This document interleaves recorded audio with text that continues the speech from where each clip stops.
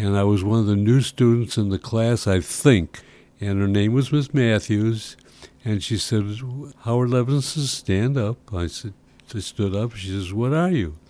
And I said, well, I'm part German, I'm part Russian, and part English. She says, you're a liar, you're a Jew, sit down.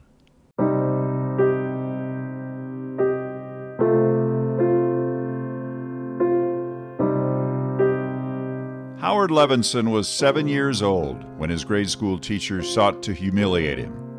That was 92 years ago. Hurt like that never goes away. It was a painful snapshot of the anti-Semitism that Howard would experience throughout his life, growing up in poverty in Chicago, grappling with the thought that he was never good enough, yet constantly pushing himself to achieve his dream to fly. Howard was a B-24 Liberator pilot in the Pacific in World War II. He was a kid, really, a captain at age 21, when religious ignorance would bite him again. His crew feared that because Howard was Jewish, he would be a coward. Captain Levinson proved to them that he was, in fact, a hero.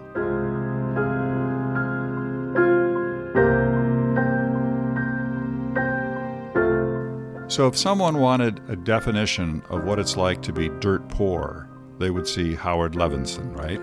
Yeah, I guess so. You want to bring tears to my eyes. How poor was your family? Well, we lived on a farm that was not being farmed. It was just an empty farmhouse, no plumbing, outhouse.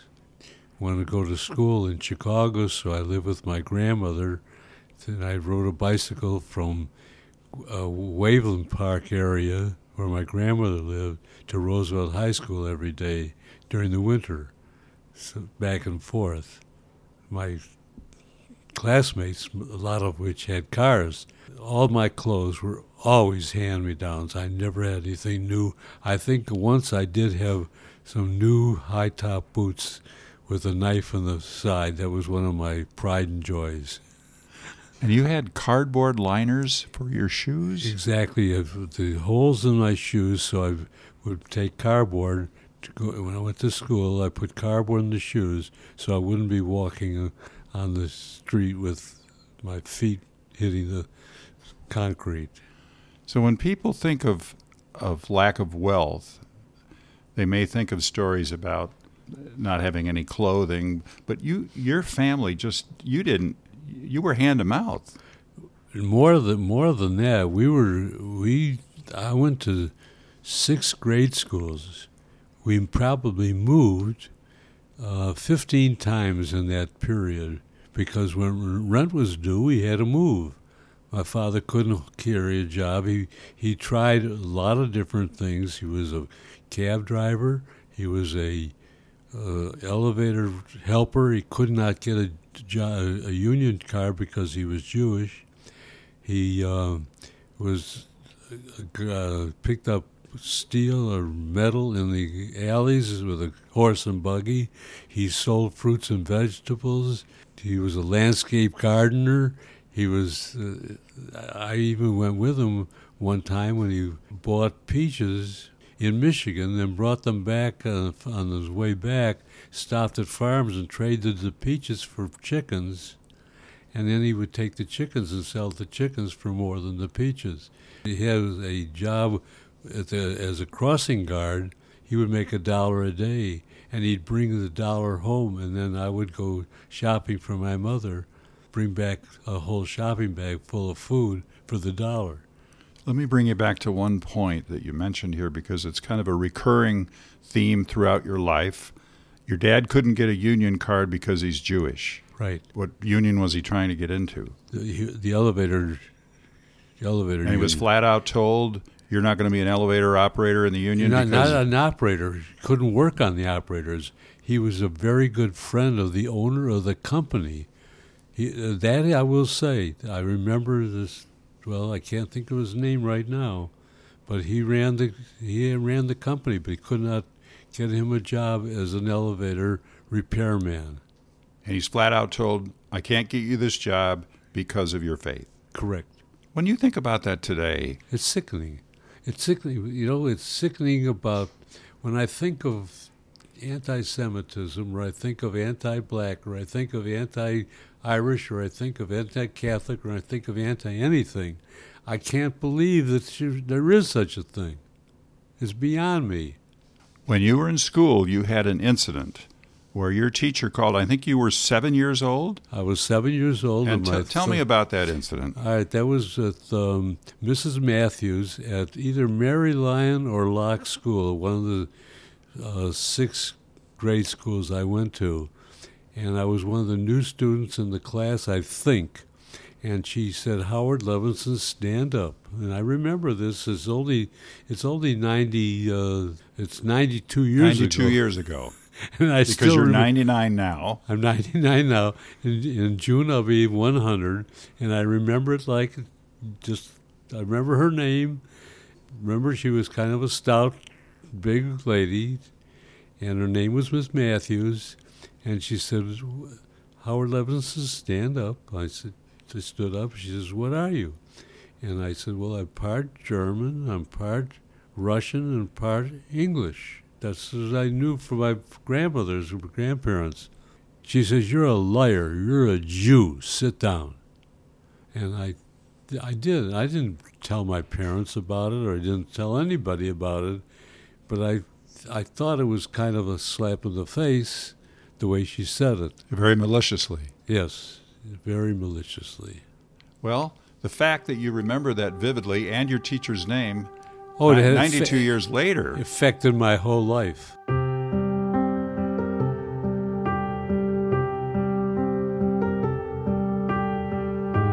There are other incidents later on in your life, in your course. military career that we'll talk about in a minute, but those things lived with you all the way through your whole career. Exactly.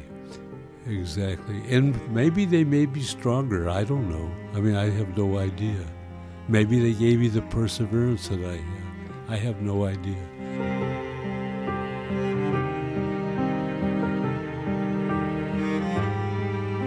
Because you changed schools a lot and because of the family situation, you didn't have a whole lot of income.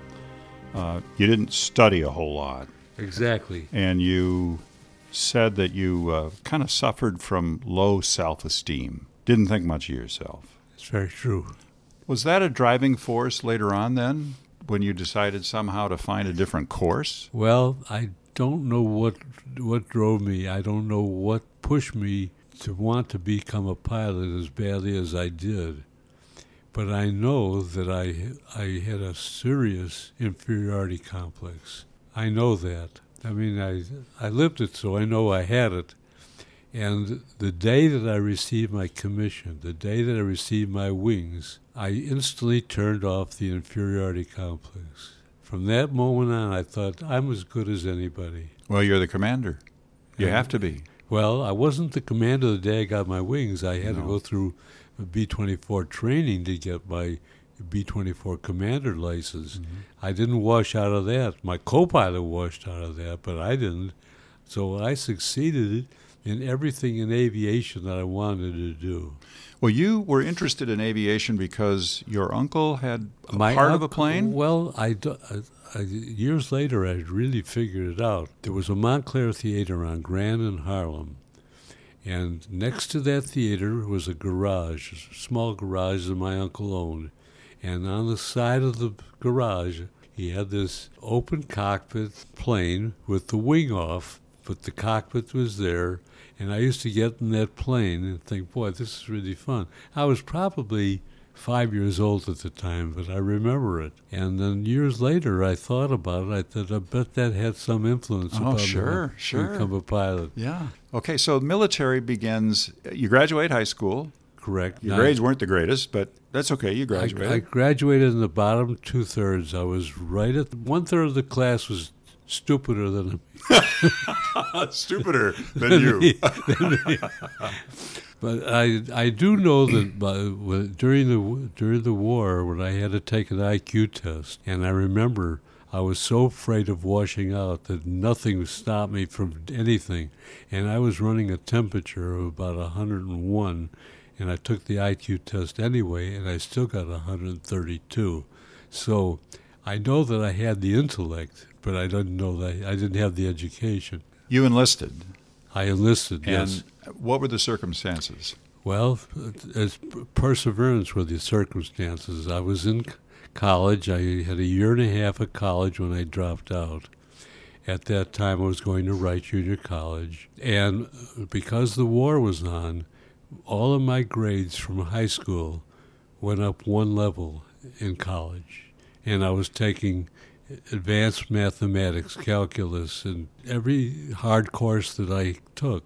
I got better grades in college than high school because I had this determination to pick up a little knowledge because I wanted to get into cadets. The cadets being the Army, Air Force? Yeah. That's a path to becoming a pilot. So correct. When you entered military, yes, you knew you wanted to be a pilot. Exactly. I went to the cadet testing on Franklin Street in Chicago. And, I'm 99 years old, and I remember these crazy things. That's a good thing. That's a very good thing. Yeah. Anyway, on Franklin Street in Chicago, there was a place where you took the test to become an aviation cadet. And I took it. And guess what? I failed. I took it again. Guess what? I failed it. I went back again the third time, and I passed. That was my perseverance that started there. I wanted this so badly. And I finally enlisted after getting qualified as a cadet. But I was not really a cadet then. I was only pre-cadet because I had to go through a lot before I became a cadet. I can tell you about many things that I did where I could have flunked out, not getting in, but I persevered. I was lucky.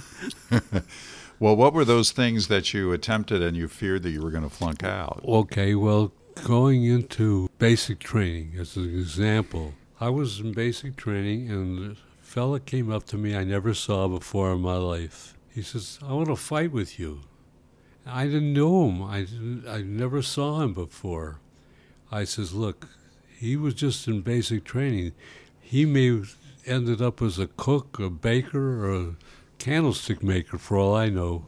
Maybe he had no future in mind, but I know that if I were caught fighting, there was a good chance I'd get washed out right there." So I said, "Look, I'll put the gloves on with you, but I'm not going to fight you bare-fisted because that would be, I don't know what would happen, but I'll put the gloves on with you." Fortunately, I was pretty quick, and he never hit me in all the time that we were fighting. Not one time did he hit me. He finally got so tired of swinging that he stopped and walked away. Challenge taken with some conditions, meaning the boxing gloves. Yeah. Lessons learned, right? Right. But the point is, I was afraid I'd get washed out for fighting. So I was very, very aware of the things that could happen to wash me out, and I did not want to get washed out.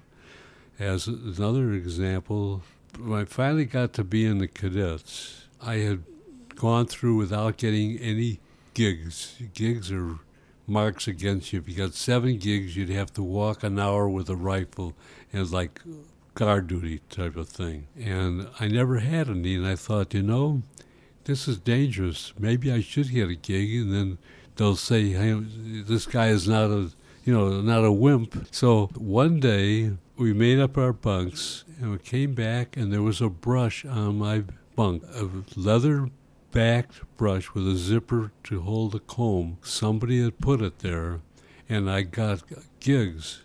And I thought, well, I've got about 3 gigs for that or whatever it is, and I needed 7, so I got 7, so I was able to walk 1 hour of guard duty before going out on Saturday morning to go into town.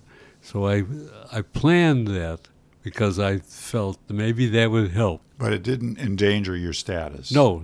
You could get a gig. You could do the guard duty. That would not endanger you. But I thought maybe it would be important for the people that make the decisions to look at that and say, "Hey, this guy's all right. He did this and he paid the penalty."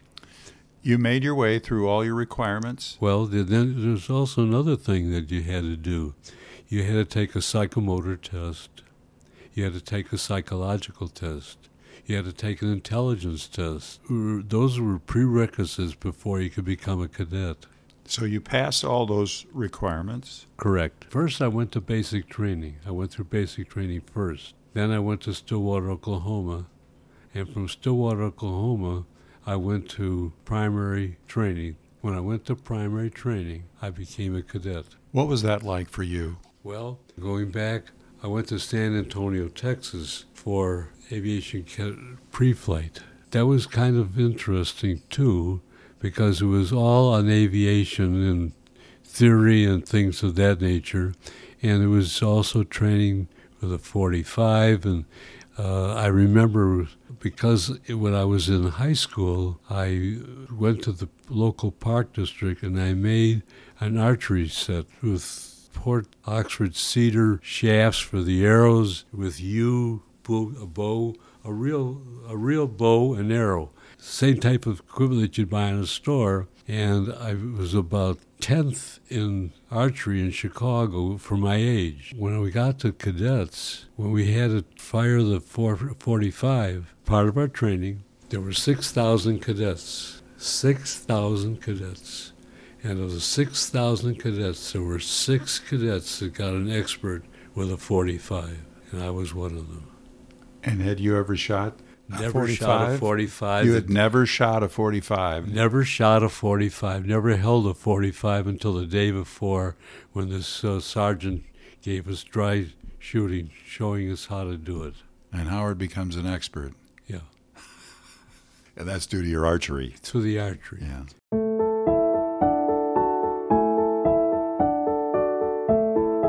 When I stop and think about these things, I have to be proud of them. Oh, of course. It brings tears to my eyes.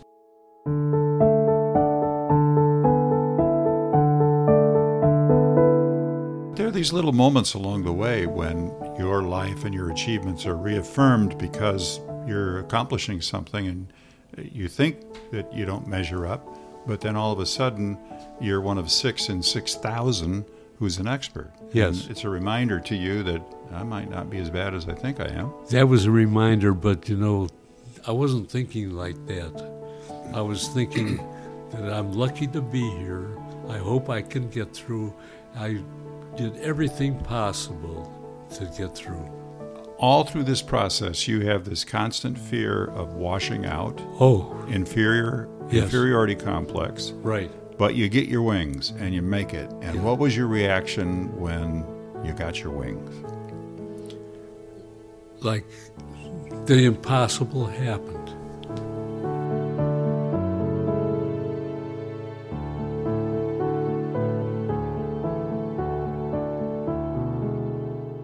There were other things that happened that along the way where I persevered. In basic flight training, we moved from Fort Worth, Texas, Hicksfield, to Brady, Texas.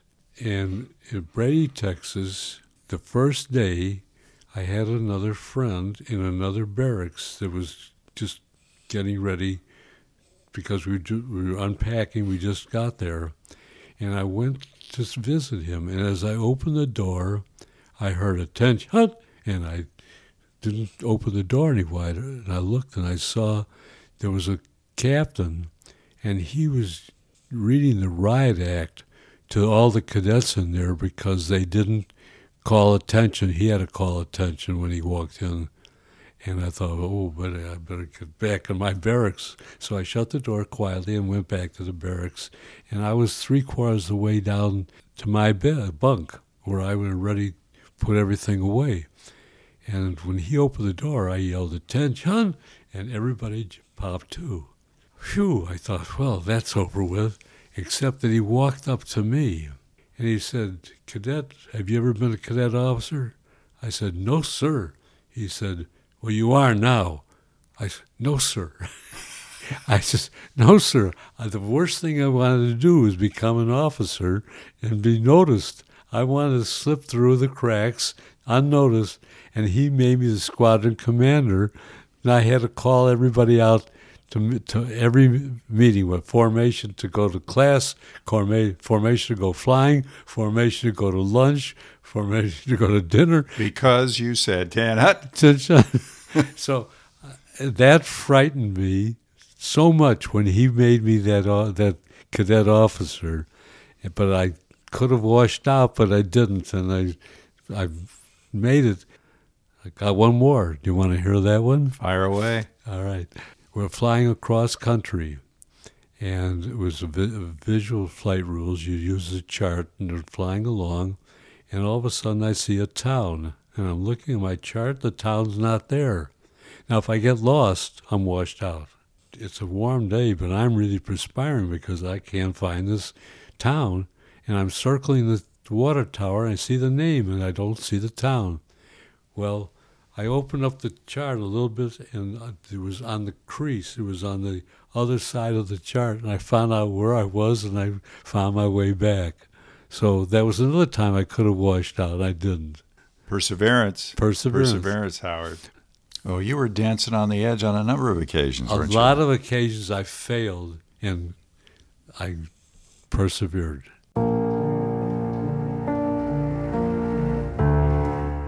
Which is the lesson here?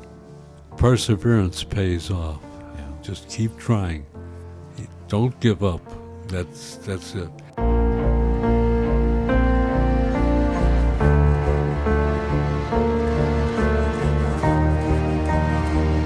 How does the command route take place for the B-24? How does that begin? I'm sent to Pueblo, Colorado. And in Pueblo, Colorado, I take B-24 training. Now, there's no instance in B-24 training that I could have washed out because at that time, I had my wings and I was not that concerned any longer. I did well in B-24 training and I graduated as a B-24 commander. And did you know where you were going to go? Because the war is going on. No, right? absolutely no clue as where I was going. I felt that I was going to Europe. I didn't think I was going to the South Pacific. That was the furthest thing because the fighting was so violent going on in Europe. So your presumption is you're going to be bound for Europe. Yes. But then an event happens when you're with your future co-pilot. You are asked a question, and the co-pilot raises your hand. How'd that come about? Well, I lived off the base, and I came into the base in the morning, and my co-pilot says, we want to go on this photo mission. I says, I'm not volunteering for a photo mission. Not even going to think about it, no. The squadron commander comes in, and we all pop to attention. And he says, at ease, we sat down. And he says, who wants to go on this photo mission? And my arm went up. My co-pilot raised my hand. And the squadron commander took my name, and I became one of the crews that went to Oklahoma City to learn to be a photo recon pilot and not go to Europe that next week. Were you not thrilled with that? At the time, I had no idea what was going on. It was just, I didn't know what I was in for. He volunteered my crew by his moving my arm. Now, that made me one of the luckiest persons in the world right there, because instead of going to Europe where the attrition rate was 50% of the crews didn't make it. 50%. The highest loss of lives in the armed services, they were the bomber pilots. And their crews. As I say, I'm a very lucky guy. So you have command of a crew, B-24, and you go on photo reconnaissance missions. Tell me briefly, what was a photo reconnaissance mission? What was that about? All right. Well, can I also tell you a story about before that? Yeah. Let me back up. You have a crew. Yes. I think you get wind that they're not entirely pleased with you. Exactly, because I was Jewish. Because you're Jewish. Right. And they wanted the co-pilot to become the pilot and me to become something else, I don't know what. And the squadron commander said, no, you can break the crew up if you want, but you're not changing the pilot command pilot to co-pilot. Two of the crew members were related. They were brother-in-laws or something, and they wanted to stay together, so they agreed to stay with me. But they didn't want you, not because of your ability as a pilot. They didn't know my ability. I hadn't even flown with them yet. And it's because you're Jewish. Yeah. Did anybody say that to your face? Yes. How'd you react to that? I didn't react. I was not an angry person. I was not angry. I was just appalled by the thought, because they said that I would take the last drop of water and I would be a coward in case of an emergency. That was their belief. That was their belief. And that was stated to you? Yes. That you would be a coward? Yes. Yes. Now, ordinarily, I think somebody could have reacted violently to that you're being called a coward. Well, I had a 10-man crew. They were standing there, and I said, I had nothing to do with it. They were turned down, and that was it. For a change. They were turned down for a change. There was no change. So they're with you, and then you prove yourself to them in a flight. Yes. That lasts, you're in the cockpit, you're flying the plane for 17 hours. Over 17 hours at the controls, no autopilot, no co-pilot. Now this is stateside. This right? is stateside. And you're in a nasty, nasty storm. Well, we got hit by lightning, lost our navigation equipment. We were about an hour and a half out from Oklahoma City, and I saw a flash of lightning, and I said to my co-pilot, "Smitty, did you see that lightning?" He says, "Oh, that's just heat lightning." Well, I turned to my radio operator and I said, "Check the weather at Oklahoma City." About 10 seconds later, I got struck by lightning and I lose all navigation equipment. What'd you do? I tried to find the tops of the storm. I couldn't top it. I went up to about 15,000 feet. It was just useless. It was still raining and lightning. And then I went down to what I thought was a safe altitude. I couldn't see land. I saw one spot that was a triangle, which could have been an airport, but I didn't know if the triangle was as big as my living room, or it was as big as my house, or if it was an airfield. But there was no beacon or anything. My co-pilot said, land, but I didn't know how high I was, so I couldn't land. You're flying blind. Absolutely flying blind. So finally I climbed up to 8,000 feet again. I said, let me look at the chart. I wanted to see what the safe altitude was that would show on the chart. So I said to my co-pilot, take over. So I looked at the chart, and my peripheral vision saw all the dials spinning. We were in a death spiral, which gives you about 30 seconds of life. So I took the controls, I said, I have it, and I took it up to 8,000 feet again. I said, look, just hold it on this heading and hold the altitude. And I took the chart and looked again, and all of a sudden the dials were spinning again. So I took over again. This is your co-pilot? A co-pilot. I took over, and... So he's messing up. He's messing up twice. He could have killed us. And he was the one that was... That they wanted to be the captain. They wanted to be the captain. And he was the one that they were accusing me of being a coward. So about an hour later, after flying around, my engineer came up and said, what should I do about the fuel? Shall the first engine die? I said, no, keep all 4 engines running. Pilot to crew. When the first engine goes, that's the signs to bail out. The first thing I see after saying that is my co-pilot putting on his parachute, getting out of the seat, going down into the bomb bay, waiting for the engine to fail, which didn't fail ever, but he was waiting for that to happen. And I was the coward. So something was wrong. Something was amiss. How'd you get out of the mess? Finally, flying south, I finally broke into some clear air, and I could see the flight line ahead of us. I was talking to Majors Air Force Base, and I asked them if they had lights on. They said, they're flashing lights on now. I said, I don't see them. So they said, oh, you're probably at Sulphur Springs, Texas in front of you, which was an auxiliary dirt field. So I went for that field, and I landed, and my co-pilot was brought up into the seat to go through the pre-landing checklist with me. When the wheels touched the ground, he unbuckled his seatbelt and started kissing this Jewish guy.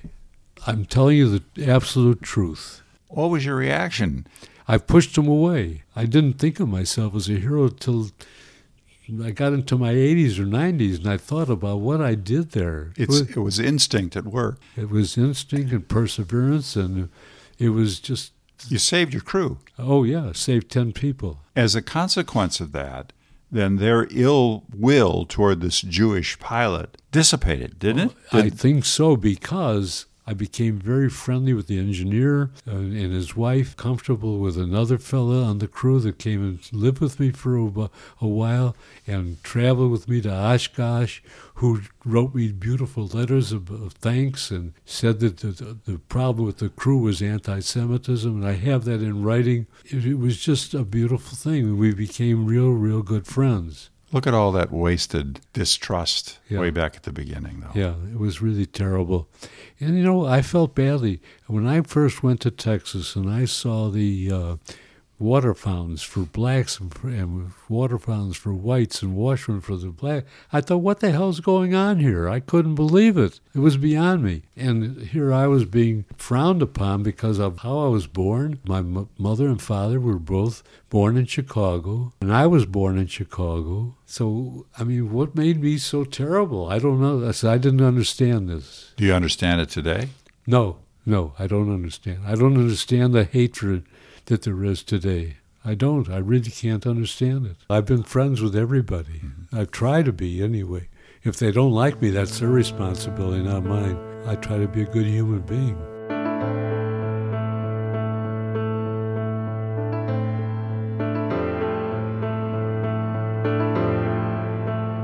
When you were flying in the Pacific doing the photo recon missions, yes. Where were you? I went to New Guinea for a month. That month, I lived on peanut butter and jelly sandwiches from the Salvation Army, I think it was, because the food was so terrible you couldn't cut the food.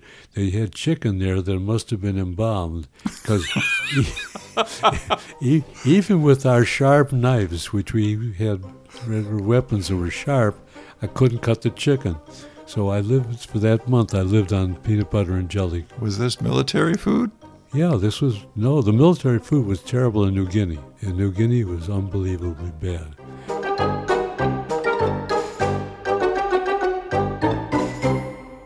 When you're doing a photo recon mission, what are you looking for? Okay. And where are you over Japan? No, I never flew over Japan.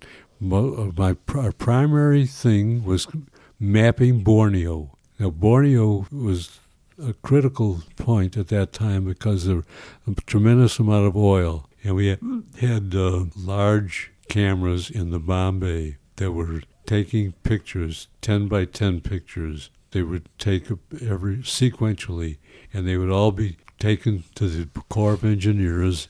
From that, they would make maps and charts. So that's what we did. Were you ever under any fire? No, I was not. If the war had gone on longer, if it wasn't for Paul Timbits and the B-29s and dropping the atomic bomb, I think we would have been part of the invasion of Japan. As I say, I just cannot believe, looking back over the years, how lucky I have been. In everything you've learned during your life, the word that keeps coming forward is perseverance. Definitely. You fail on a number of occasions, and you learn from failure. Right. But I'm wondering where that drive comes from. I don't know. I don't know if it's ingrained from your parents or if it's just something that everybody gets on their own. It's an unknown to me. I can't answer that question. But whatever the circumstances, you in your life wanted to prove yourself to yourself and to others by hitting certain marks. At an early age, you want to be a pilot, and you became one. Paul, when I think about it, it brings tears to my eyes. I can't help it.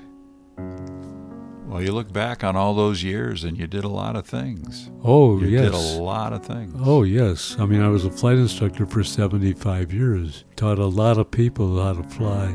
So I know that I had the ability. I know that I never was frightened in an airplane.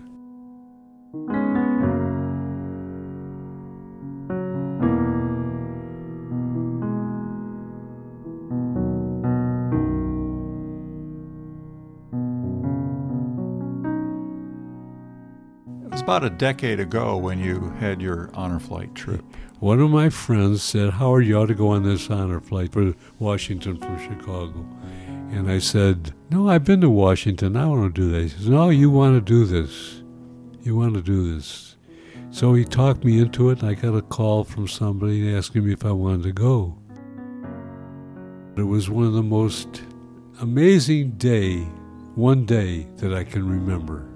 The entertainment was incredible. The treatment was wonderful. This lady, Karen Collins, said to me, I remember her name. 12 years ago, I remember Collins' name.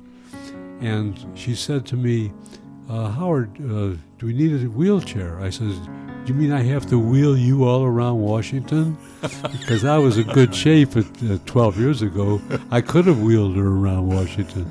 So that started the day, but it was just incredible. But when they called for mail call, now mail to me was very important. When they called for mail call, and I got this envelope with about 50 letters in it, I opened it up and I started crying. I cheer up now. It was just impossible. So that's the way it was. It was just an incredible thing. And then when you get off the plane, it was another exciting adventure. I guess I'm a little sensitive. It's all right. You can be sensitive. It was a memorable experience in many ways. Unquestionably. Yeah. And then my whole family was there. Yeah. And that is so meaningful, isn't it? Yeah. Howard, this has been a pleasure. Just a pleasure. I imagine you enjoy every one of these visits. Oh, I love them. I love them. They're just great. Everybody's got a story, and every story is compelling in its own way. I'm the luckiest man you'll ever meet. Beautiful. Thanks for talking with me. Thank you for coming out, Paul. Okay. Thank you.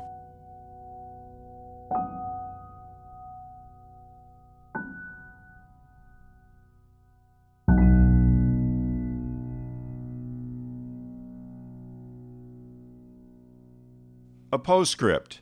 Howard was actively flying for 3/4 of a century. He is a member of the Illinois Aviation Hall of Fame. At 99, he's still able to drive, even at night. He's mobile, he travels, he perseveres. And when he says he's a lucky man, maybe a good bit of that luck came from his own will to succeed.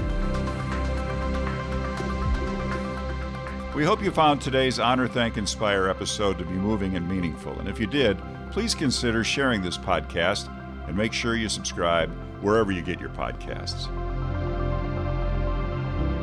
The impact Honor Flight Chicago has on the lives of our veterans and their families is made possible by the generosity of our donors. To support our mission, to find our veteran application, to volunteer, or simply for more information, please visit us at honorflightchicago.org.